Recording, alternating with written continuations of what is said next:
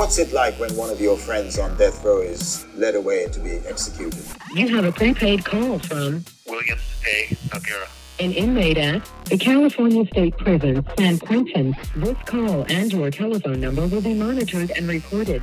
I had to be a different completed guy, which is the guy who walked the walkways of San Quentin's death row, and without a gang, without a group of people around, it was just me. Soon after you went into to be on death row, and you didn't really understand the prison workout system so much, but then he said, we're going to do 75 sets of these. To me, that seems extreme. So I'm wondering if there's a danger of overtraining, wearing yourself out so that you're... No, that's actually funny. It's funny, and I'll tell you why. That's a good one, man. I'll tell you why. Look.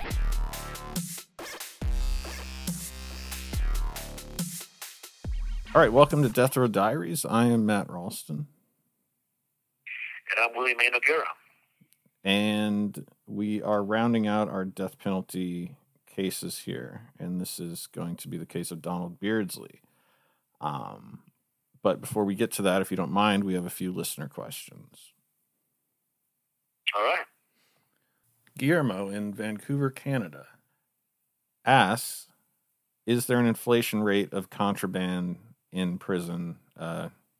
Drugs is in parentheses, so I guess that's what he means by that. Wow, yeah, that's kind of an interesting question. My question to you, this gentleman, is: are you planning on, launching an enterprise in prison? It's not a good idea, but so here's the skinny on it. Anything that you can't get in here legally, and it's illegal, and people want it, you're talking a huge markup. Something that costs $100 in the streets. You mentioned drugs, so let's just say with that, it costs you spend $800 in here to buy it. The harder it is to get, the higher the markup is. If it's something people really want a lot, and there's not enough of it, the price goes up again. So the skinny of the question, the simple answer is, yeah, it's a huge markup, and you're talking hundreds of percentage points on everything in here. And as I said, you mentioned drugs, man. Yeah, that's a bad one right there, because a lot of things happen in prison because of drugs. And specifically, people get killed, and people are stabbed, and people are, relegated to dark little corners because of drugs. So I'm not one of those guys that really believes in that type of usage or whatever. There was a time in my career I probably would have thought, hey, that's a good idea. I don't anymore. So that's the answer to the question. It's not a good idea, but that's the answer. So Erica from Queensland, Australia, we have international listeners here. And she asked, what is the size of your home there? Okay, so let me give you a mental picture. The dimensions are pretty simple. It's 9.5 feet deep, 8 feet tall, and 4.5 feet wide. But to give you a mental picture, if I stood in the center of my cell and I put my elbow out and touched one wall, if I put my hand down flat, I would touch the other wall. If I reach up, I'm 6'1", I would touch the ceiling. If I take 4 quick steps, I would hit the front of my cell and the back of my cell. It's tiny. I guess budgetary reasons, but is it necessary for it to be that small? It seems excessively small, to use an oxymoron. Well, the quick answer is that this prison was built in 1852, and everything is small because there's so many cells. There's 528 cells in this particular block. So this is a very old prison. It's obsolete. It's practically on the verge of being closed. I think death row keeps it alive because of all the money they pump into it. But yeah, most of the new prisons, the cells are 10 feet by 10 feet, and usually 2 people inhabit those cells, which doesn't make it any better, but at least you get a little bit of room to move and walk. But where I'm at, it's excessively small, as you mentioned. I don't understand the point of having a roommate. Isn't it relatively common that one of them kills the other person or something? That happens a lot. There's a few guys that are on death row because they killed other convicts. And actually, I talked to two of them today. They're here on death row because they killed other convicts in other prisons in their cells when the doors were closed in the evening. I'm not a convict or anything, but if I shared a 10 by 10 room with another guy, I'd probably end up killing him. I mean, I really would. It sounds terrible.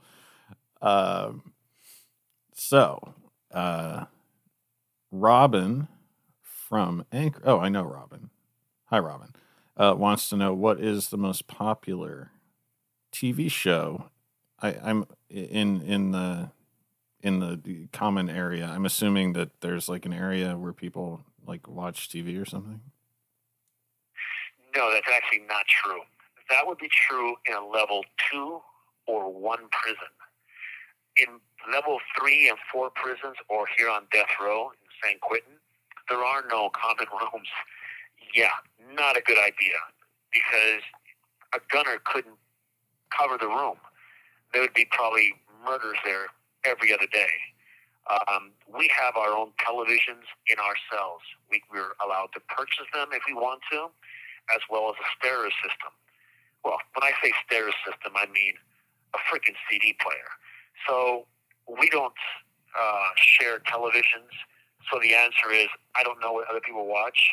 I don't watch a whole lot of television, although I do have a small, relatively small, 50-inch flat screen TV. And, I like PBS. I like to watch things about reading shows and kind of nerdy shows, which is kind of weird, right? When I was that other guy when I was younger.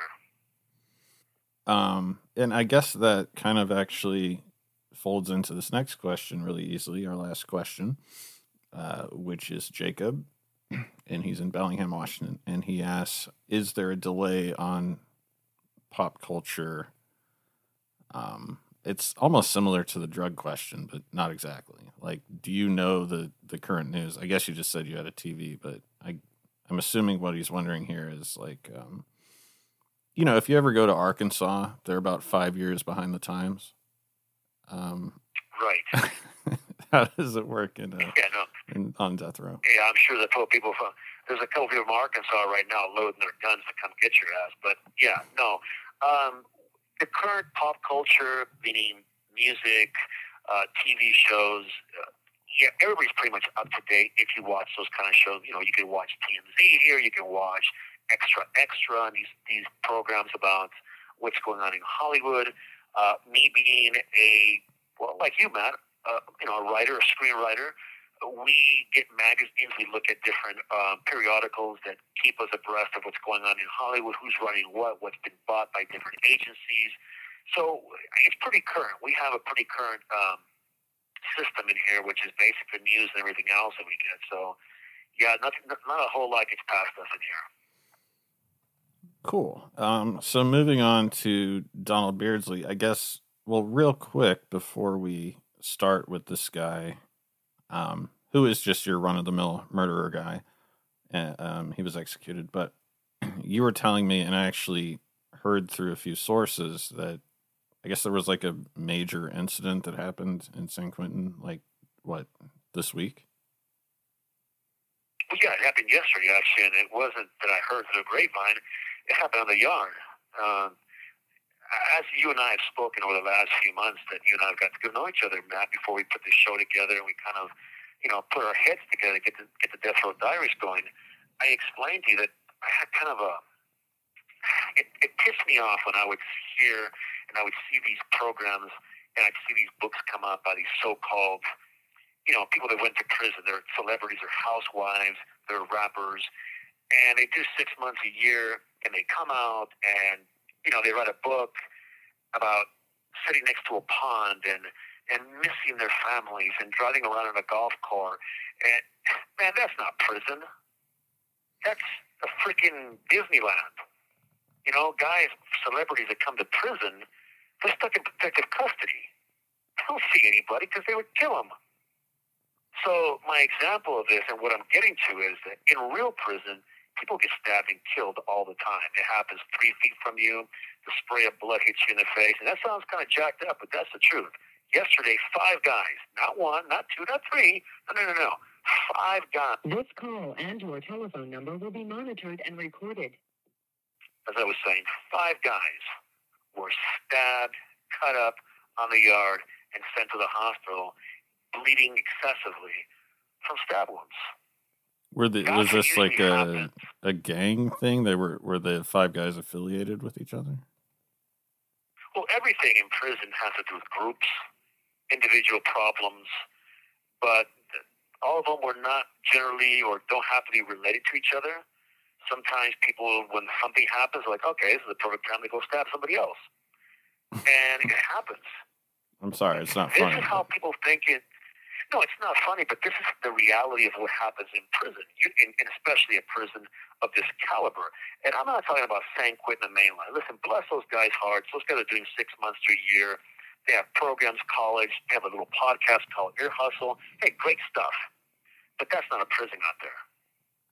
This in here is where the stuff. You have 60 seconds remaining. Because when you cross those lines of where it says condemned row and you walk in here, it's like walking into 1977. And everything is serious. And that's the difference between what you hear on TMZ and these rappers that go to prison for 6 months a year and they think that they've gotten some kind of respect. That's a joke. This is what really happens in prison. And those 5 guys that were stabbed are still in the hospital can probably attest to that. Hey, man, I'm back. Yeah, I kind of noticed that, and I would like to preface this comment with, I am not tough. And, but I have seen a few of the YouTube videos on San Quentin, and it's these guys that look like they're taking too much creatine. You know, they're all muscle bound, like almost kind of balloon looking like, and it's like, dude, I think I could kick your ass because I don't feel like you can even move, you know? Yeah, that's, people thought the same thing about Mike Tyson. Oh, he can't move. It's too big. He doesn't have fire hydrants. Wrong. Look, those type of muscles you see in guys in prison, and by the way, there are no longer weights in prison. Some of us that have lifted for decades continue to work out, and as you put it one time, Matt, man, Bill, you look jacked. Well, yeah, that's just, you continue to get the muscles, remember, so you keep pushing those different levels and you keep some of your muscle mass. But those guys that you saw built a certain way, they're built that way for a reason. They're built to perform. It's not going to be an hour fight. You're talking 11 to 13 seconds is what it takes. So you don't need a whole lot of endurance. You just have to be extremely explosive. And when you're that muscular, you can be very explosive in a very short period of time, in a very short very confined area, and that's what they're looking for. So these are actually specifically functional builds that these guys have. Oh, yeah, absolutely. Don't let the size of someone fool you. I mean, we've seen some of these guys that are heavyweight boxers. They look like they ate a donut every day for the last 50 years, but if they hit you, you're going to know it. Well, I have alabaster skin and green eyes, and I will, I guess, if hopefully I never go to prison, but if I do, I will heed that advice and keep my opinion to myself. Anyway, so we're going to go in Donald Jay Beardslee. We have, he's the third to last person that was executed in California, you know, in recent years.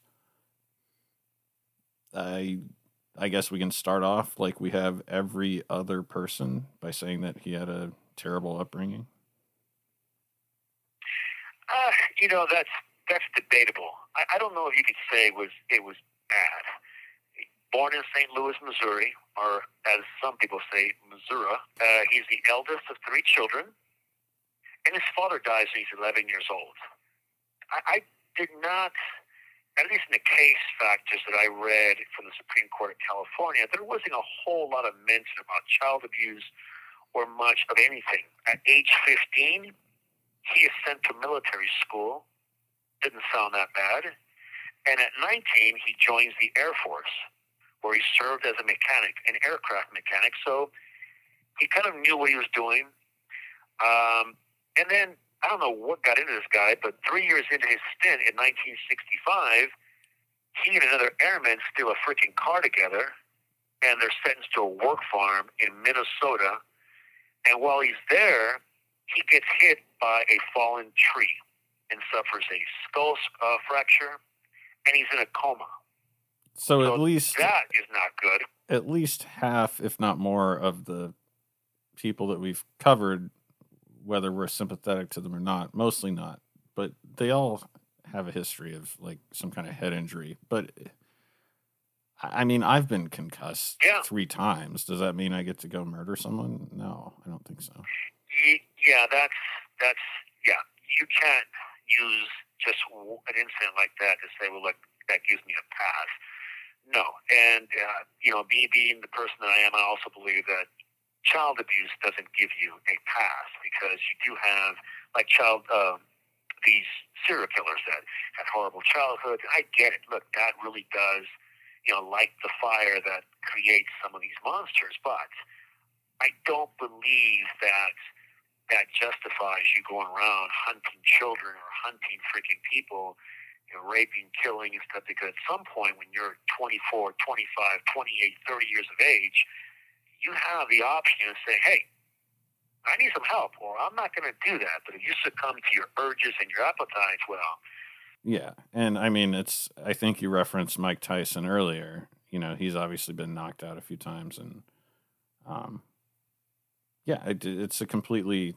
it's a step removed to understate it that you decide to start murdering people, but this is what Beardslee did. Yeah, and this is the weird part about this case. This case kind of stumped me because there's a lot of conflicting issues here. So he gets out of the Air Force, and he marries a woman in 1966. And I won't mention her name. Why mention a woman's name who obviously probably doesn't want anything to do with this guy? But 2 years later, they get divorced. And then in 1969, things go completely haywire for this guy. He goes to a bar. He meets a woman by the name of Laura Griffin. This is the 60s. It's a little, free love. He goes home with her and decides to kill her. He just met her. He chokes her, stabs her, drowns her until dead. And then just as mysteriously, he goes to the police department, turns himself in, confesses to killing her. They convict him. They send him to prison for 7 years. And then he's paroled. And he never gave a motive, a reason for killing her, an explanation of any kind. So now he's back on the street again. And he seems to kind of disappear. Nothing happens. There's no record of him doing anything. He gets out, and right away, well, not right away, but in 1981, he surfaces again. Suddenly, the same thing. He is living with a young woman. He lives in Redwood City, California, here in the Bay Area. He has a studio apartment with a girl by the name of Ricky Soria. And he is playing kind of the knight in shining armor. He's trying to get her away from a drug dealer because this woman's using drugs. And, there's this weird situation where she tells him that this woman named Paula Gilding, or Patty, that's her nickname, and Stacy Benjamin have ripped off this guy named William Forrester in a drug deal, because these girls, Paula, Patty Gilding, they deal drugs. So Donald wanted to help this girl. I don't know if he was in love with her or he wanted her to think of him as a knight in shining armor. He decides to help her. And they come up with this plan, which is just, I'm telling you, when I first read this, I thought, Jesus, is this guy an idiot? But they come up with this plan to bring Patty Gilding and Stacy to the house, to the apartment. And while they're there, they're supposed to terrify these girls, take their drugs, and kind of just scare the living crap out of them. But things go completely the opposite. This is what his testimony said during trial. So instead of trapping the girls, as soon as they walk into the house, and by the way, William Forrester and this guy named Frank Rutherford are hiding in the house. And as soon as Patty walks in, this dude pulls out a shotgun and shoots her in the shoulder. I mean, when you shoot somebody with a shotgun, the noise of the gun alone, if you're living in an apartment complex, is going to bring in every freaking cop from here to Timbuktu. But he shoots her, and that's it. Donald Beardslee takes her into the bathroom and tries to stop the bleeding. But listen to this. They tie both her and Stacy's hands and feet. And then this guy named Frank Rutherford tells Patty, who's been shot, we're going to take you to the hospital. But he says this in front of Stacy, and he winks at Donald Beardslee. So if you'll notice, most of the stuff that's being done by this guy by the name of Frank Rutherford. Okay? This guy seems to be kind of the master planner of this whole situation. So, between 9 p.m., and by the way, they arrived there at 6:30. It's 9 p.m. now, and she's been shot for this long. Donald and this guy Forrester leave the apartment, and another discussion takes place about what to do. And at this point, Donald feels that they're going to murder these victims, both Patty and Stacy. Wait. And So Donald is advocating. He's trying to convince the other guy. We have that as kind of a fact.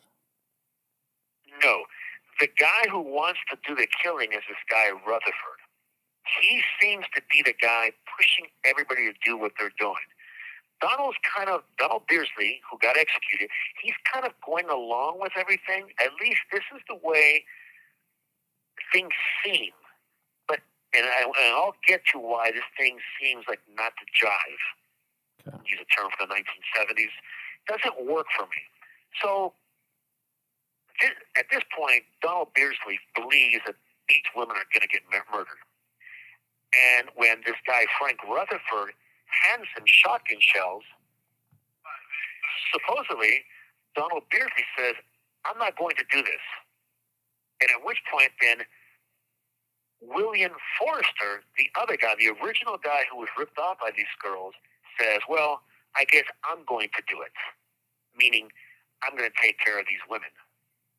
So, and again, this seems kind of muddled to me, and then Patty, who's been wounded this whole time, she's loaded into their own van because the girls came in a van. And William Forrester and Donald Beardslee, sitting shotgun, they drive away with this young woman named Ricky Soria, who is Donald Beardslee's roommate, and she follows in Donald Beardslee's car this van that's carrying Patty, who's been shot. So, I mean, this doesn't seem like it's working. I don't know what they're doing. This is hairy. This is a hairy situation. Yeah, but it seems like there's a lot of misgivings and uncertainty. But one thing's for sure, it seems like they're all aboard of doing something. It doesn't seem like you know exactly what they're going to do. But Ricky Soria, who followed in Donald's car, seems to be behind this whole thing as well. She seems to be goading these guys on. So get this. Frank Rutherford, he stays behind with the other supposed victim at the apartment. Okay, so Here we got William Forrester, the original guy I got ripped off, and he's driving the van. They're going south on Highway 1. They go on to Bean Hollow Road, where they stop. Patty gets out of the car and starts pleading for her life. She knows what's going on. And then Donald Beardslee loads the shotgun and gives it to Forrester, who shoots her twice. Okay? Now, at this point, Donald takes the gun from him, the shotgun. Donald Beardslee reloads the gun and shoots her twice in the head, killing her. I mean, this is really weird the way this is taking place. Yeah, so this is getting weirder by every sentence that you elaborate on. So just to kind of recap, that would be an atypical crime. That would be not your run-of-the-mill way things go. Are you, I don't want to put words in your mouth, are you saying that maybe he was just kind of a patsy? Well, it seems to be that way from everything that he says. And I'll get to that part where why this thing seems a little weird. And it seems weird because it comes from Donald Beardslee. So let's get back to the crime scene, because now they have a body. So let's reset it real quick, because I was a little bit like, I didn't know what we're getting into. So he's got a shotgun there. Yeah. Donald Beardslee loads it, and this guy, William Forrester, who was the original guy who was ripped off by these girls, he shoots her twice. And then Donald Beardslee loads the rifle again, the shotgun, shoots her twice in the head. Now we have a body in a ditch, and they simply just drive off. Ricky Soria and William Forrester in the original van that was the girls' van, and Donald is now in his car, and they're driving. The van runs out of gasoline. They get out, they wipe it off, the whole thing for prints, and abandon it. And then Soria, or Ricky Soria, and Donald drop off Forrester, and then they return to the original apartment where Patty was shot.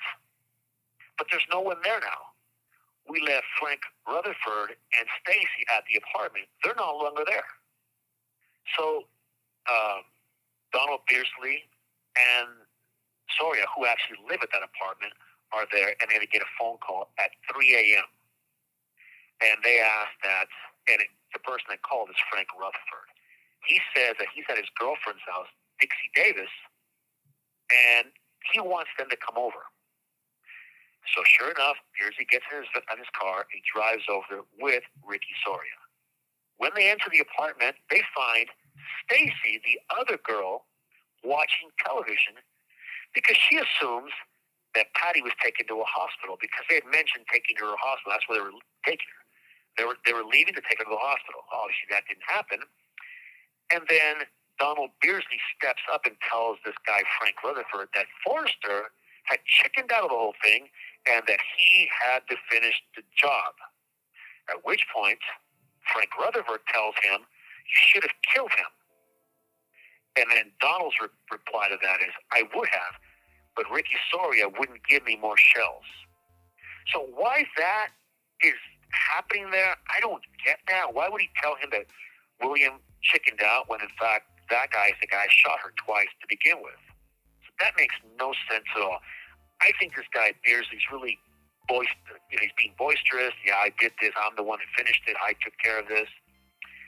So they're sitting around for about half an hour, and now the four of them, Donald, Ricky Soria, Frank Rutherford, and Stacy, get in Donald's car and they leave, supposedly to go pick up money owed to Stacy for a drug deal. Then they go to Pacifica and buy cocaine. They get back in the car and they drive to Frank Rutherford's brother's home in Sebastopol. Sebastopol, I believe that's pronounced. It's up in the Bay Area, where Donald now says that he hears Rutherford get advice from his brother about where to drop off Stacy, meaning where to kill her. So they're obviously, at least Rutherford at this point, is thinking about killing Stacy. Once again, they all get in Donald's car, and they head north on 101. And they turn onto a side road, and Stacy's told by Rutherford that they were going to Lakeport to get drugs, but suddenly Donald Beardslee stops the car at a turnout, and Stacy's coaxed out of the car. So how she doesn't know that something's going to happen to her is beyond me. I would have hightailed it out of there immediately. She stays walking with these people, and then Donald Beardslee and Stacy are left alone for a moment, and she tells him, "Are you supposed to strangle me now?" And he replies, "No, I'm not." That's a weird question. No one's ever asked me that before. Yeah, she has to know that something's not going right. You're in the middle of nowhere at 5 a.m. in the morning on a dirt road. I mean, what is wrong with this woman? She doesn't understand what's going on. Maybe she's high on drugs. She's not getting it. But then Ricky Soria and Rutherford join them again, and she whispers, meaning Soria, Ricky Soria, the other young lady, she whispers in a low voice to Donald that Rutherford had fixed up the wire. This time, Beardslee and Soria walk away and leave Rutherford alone with Stacy.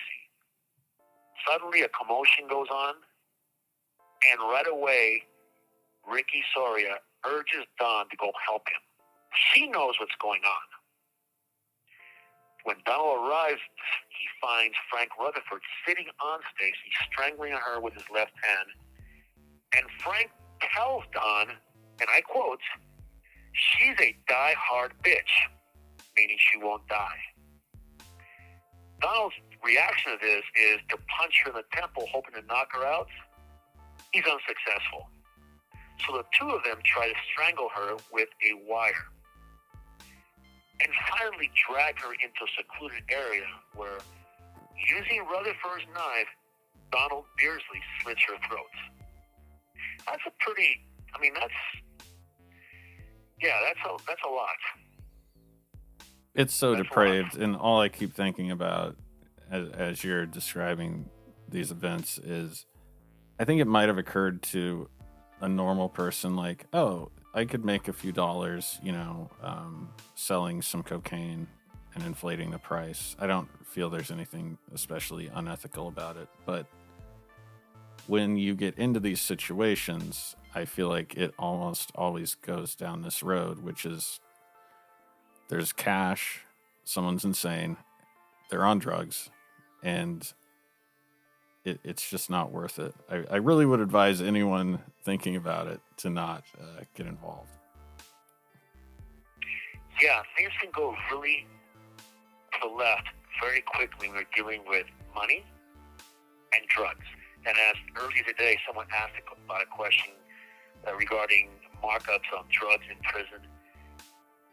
This is what happens to people in prison who don't pay debts, who get into drug trade, and that kind of thing. This is exactly what happens. They don't get taken into a highway, they're stabbed in the yard. And I'm not justifying that this should have ever happened.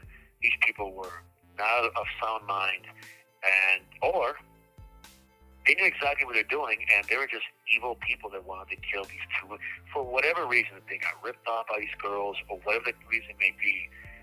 As you said, these situations, once they get going, it's very hard to turn back from them. You have people like Donald Beardslee, Frank Rutherford, and William Forrester, as well as Ricky Soria on the other side, and they're the ones that are going to be doing the no good deed. So, going back to the story, once she's dead, Rutherford tells Don to put her pants down to make it appear she was assaulted sexually. Then they drive back to his girlfriend's house at Dixie Davis's apartment, and it doesn't take long for them to find the first body, which is Patty Gilding's body. Joggers find her, actually. And would you believe it? In her clothing, law enforcement find a shoe repair claim ticket. I don't know how long it's been since you've seen a shoe get repaired, but this had to be the 70s or early 80s. But on the ticket, you're going to love this. Guess whose phone number is on there? No way. I swear. Donald Beardslee's freaking phone number is on this thing. So Sergeant Robert Morris of the San Mateo County Sheriff Office, he just simply dials a number and asks who was speaking. Well, this is Donald Beardslee, of course. And he asked, do you know this girl by the name of Patty? He said, oh, yeah, I know her. Would you mind coming in to make a statement? Absolutely. He comes in, and during an interview, obviously the detective, being experienced, kind of sees this guy twitching around, and he starts to talk to him about what the difference is of a witness and a suspect. And at which time, looking Donald Beardslee in the eye, tells him, were you involved in this case? And lo and behold, Donald says, well, Frank shot her, but I guess I'm involved because I shot her twice in the head myself. I was afraid. He's then read his Miranda rights. Then he gives a taped confession to both murders, as well as directions to where Stacy's body is, and where key evidence has been scattered in different locations. And of course, he gives up his crime partners, who was involved, what they did, how they did. But here's where things don't jump. Can we pause real quick, because I'm picturing this guy involved in this situation, and I'm not sure if you met him, if you knew him, or knew his reputation. I'm assuming he had a drug problem, and it doesn't sound like he's like super bright, but also if he was on drugs, that could explain this sort of erratic. Like, can you give us just a little bit of like what, like, your perception of this guy is? Sure. Yeah, I'm going to look at this thing with a common sense eye. Here it is. The notion or the theory that drugs drove him to do this, absolutely wrong. And I'll tell you why. In 1969, when he murdered the other young woman, he was not on drugs. He just did it and then went into the police department and said, hey, I did it. He gave a complete confession, did 7 years in prison, never gave a reason for it, but he did it. So here we are again.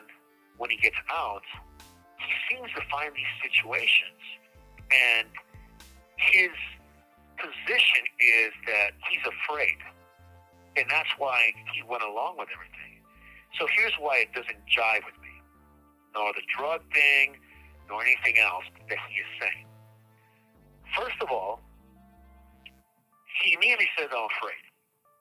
Second of all, his defense during trial is that he was a minor participant and that he didn't want to be considered a witness, so he became a participant and he was afraid of Frank Rutherford. Okay, so that makes a little bit of sense, right? You would think. Well, here's where it doesn't make sense. It doesn't make sense to me. I mean, no one could convince me to shoot someone with a shotgun. Right. And then second of all, Ricky Soria was a witness. She wasn't really a participant. She didn't shoot anybody. She didn't stab anybody. She was there. She participated in driving and all this. But she didn't actually do it. You have 60 seconds remaining. The theory that Donald Beardslee did this because he's afraid of Rutherford makes no sense, because Rutherford had already shot her. So why did he have to overkill it? That makes absolutely zero sense. And it furthers that because he then, during his trial, and I'll have to come back to this because it's going to cut off, and I really want to talk about this because it's important that the listeners get to understand what the defense is about and where Donald Beardslee's participation is clear. Hi, Matt. Yeah, absolutely. And I'm sorry, I think we should let the listeners know that the reason I keep coming back and cutting off is because every 15 minutes my phone time is up and I have to recall back every 15 minutes as part of the, I don't know, the Global Tel-Link, the company that runs the phones here. Every 15 minutes to cut.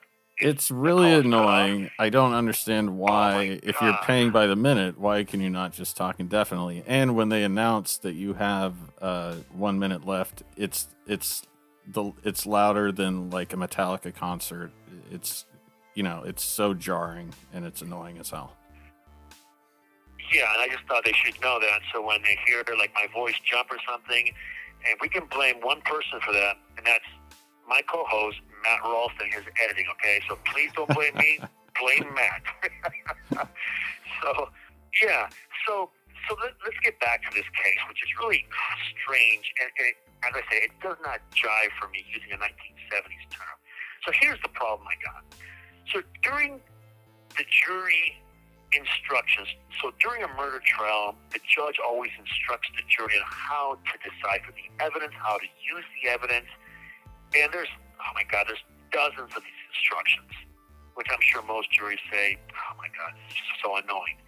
But one of the instructions that he asked for was this, that honest belief of imminent peril as negating malice.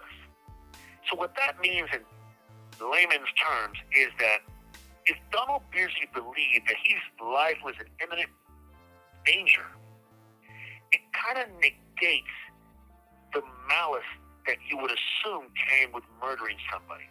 And let me give you an example of that. We all heard of Patty Hearst. You know, she was accused of all these robberies and all this stuff, and she said that she was scared out of her wits. She was kidnapped and forced to do this, and that was also the instruction read to her jury, which was she believed that she was in imminent danger and she would be killed if she did not go along with this. That works for me in terms of a woman being manipulated by big, thuggy guys with guns. The reason it didn't work for me with Patty Hearst is because she's holding a freaking machine gun during some of these robberies and stuff. That doesn't jive for me. So yeah, I think she was pretty into it, actually. Yeah. Anybody with 2 cents of a lick of a brain would tell you that. So I believe the same thing with Donald Beardslee. Look, if I'm in danger of being killed, and this is me purely talking as a convict here who has had a lifetime of nearly 40 years in prison, if I now have a shotgun in my freaking hand, it's loaded, and this guy Frank Rutherford is the guy that's supposed to kill me if I don't go along with him, guess what? You know, I don't get that. Donald Beardslee has the gun in his hand at some point, and rather than shooting Rutherford because he's doing these terrible deeds, he's forcing him to kill somebody, he takes 2 shots to the woman's head. Yeah, and so his excuse was, go ahead, I'm sorry.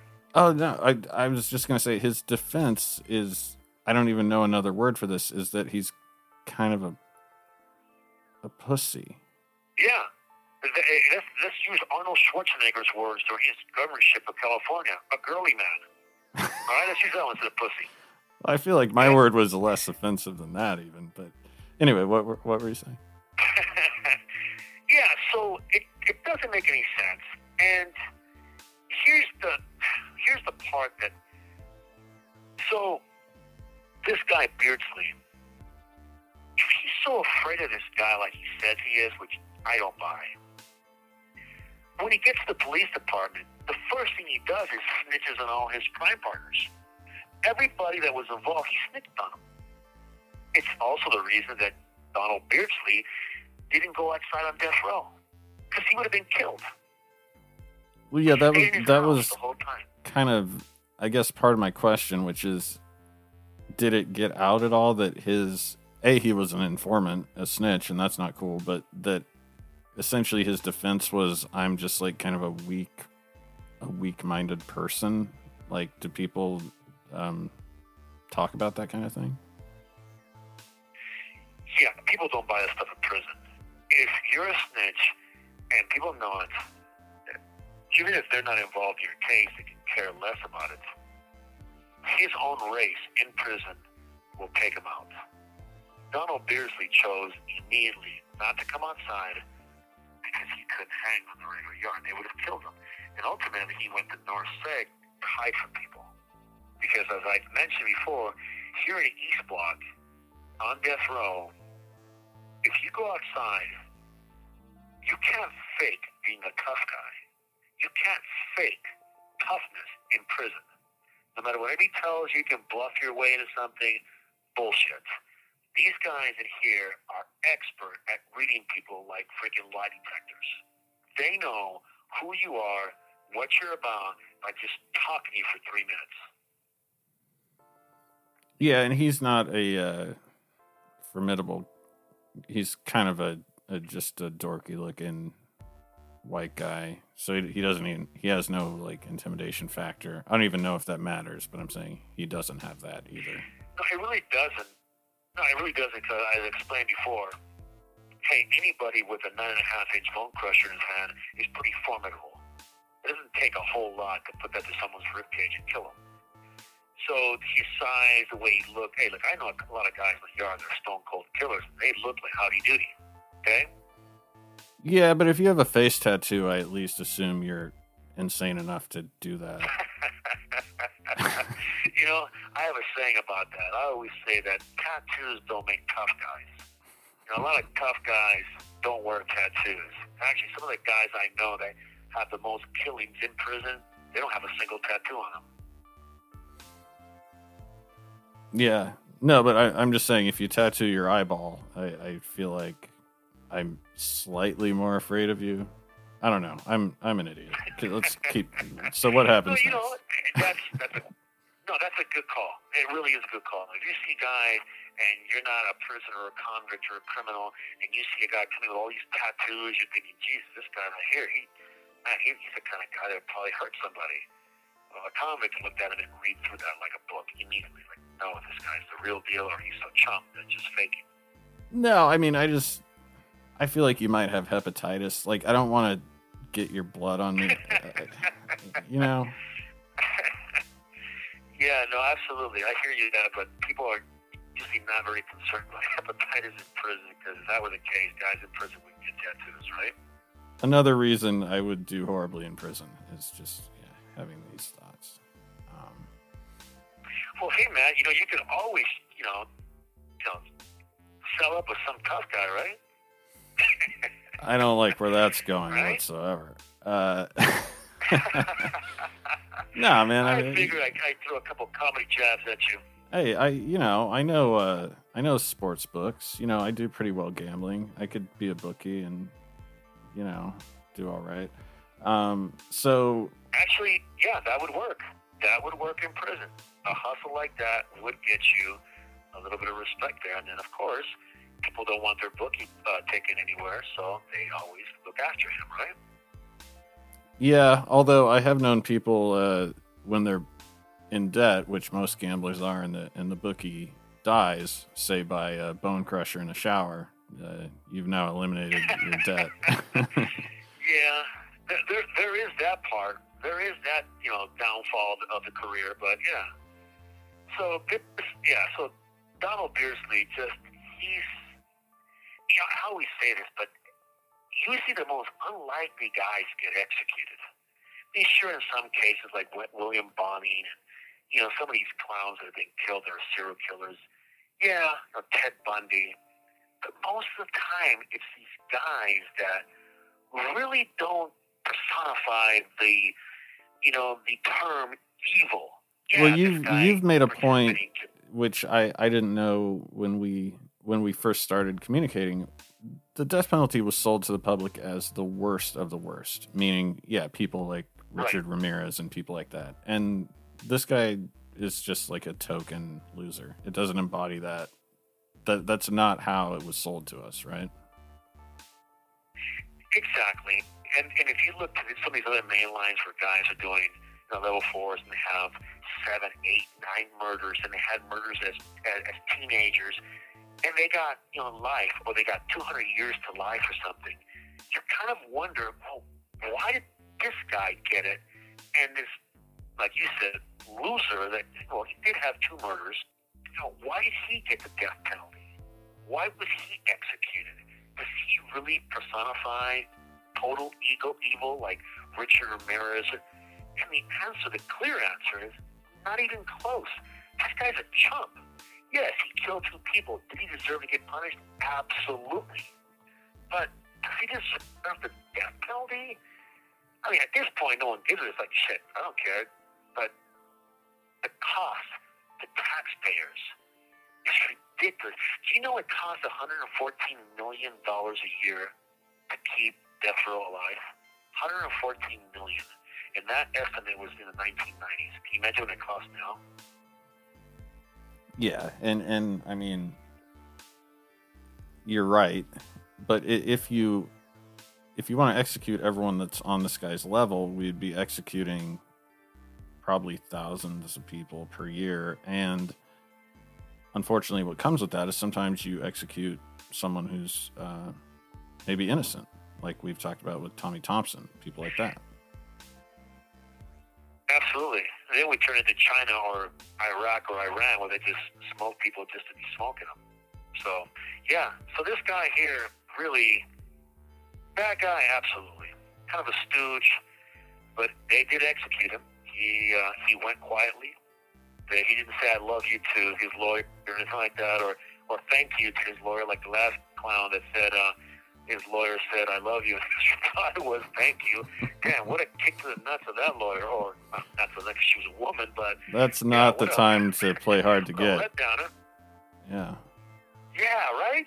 I love you. Hey, gee, thank you. So this guy went quietly. He went in there. They stuck the needle in his arm. And a few minutes later, you could play, Kansas is dust in the wind because he was dust. I don't even remember. Did he have anything special to eat that night, Matt? No, I see no notes of a last meal or last words or anything. I mean, this could fall into the category of it's not very high profile. So maybe he did have that, but there's nothing I could find about that. Maybe no cottage cheese and hominy or nothing like that? No, grilled cheese sandwiches with radishes, Wow.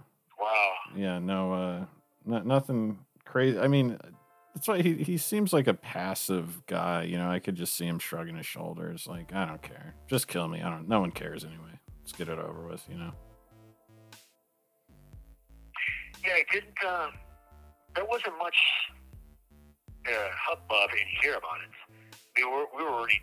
I believe this is the 11th guy that had been executed in San Quentin, and we only have 2 guys left. And the next one is actually a doozy because of the type of attention, as well as sort of some of his deeds and who he was. And I won't keep the listeners in too much suspension about who he is, but he is Stan Tookie Williams is the next person we'll be covering his execution. And that was going to be a rather controversial one because of what he brought to the table in all senses. Yeah, the next 2 are pretty fascinating. Yeah, both guys, the last 2 that we were covering as the execution series, are definitely interesting guys. One more than the other for a number of reasons, and I did know both of them very well. And in the case of Stan Tookie Williams, I was in the same yard with him for more than a decade. I often had conversations with him, and in terms of Ray Allen, he was also in the same yard with me for more than a decade, and he was actually on my yard when they actually took him up to be executed. So I spoke to him.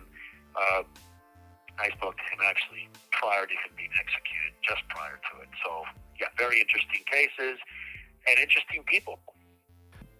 I am Matt Ralston, and I'm William Noguera, and this is the Death Row Diaries. Yeah, and we'll see you next week.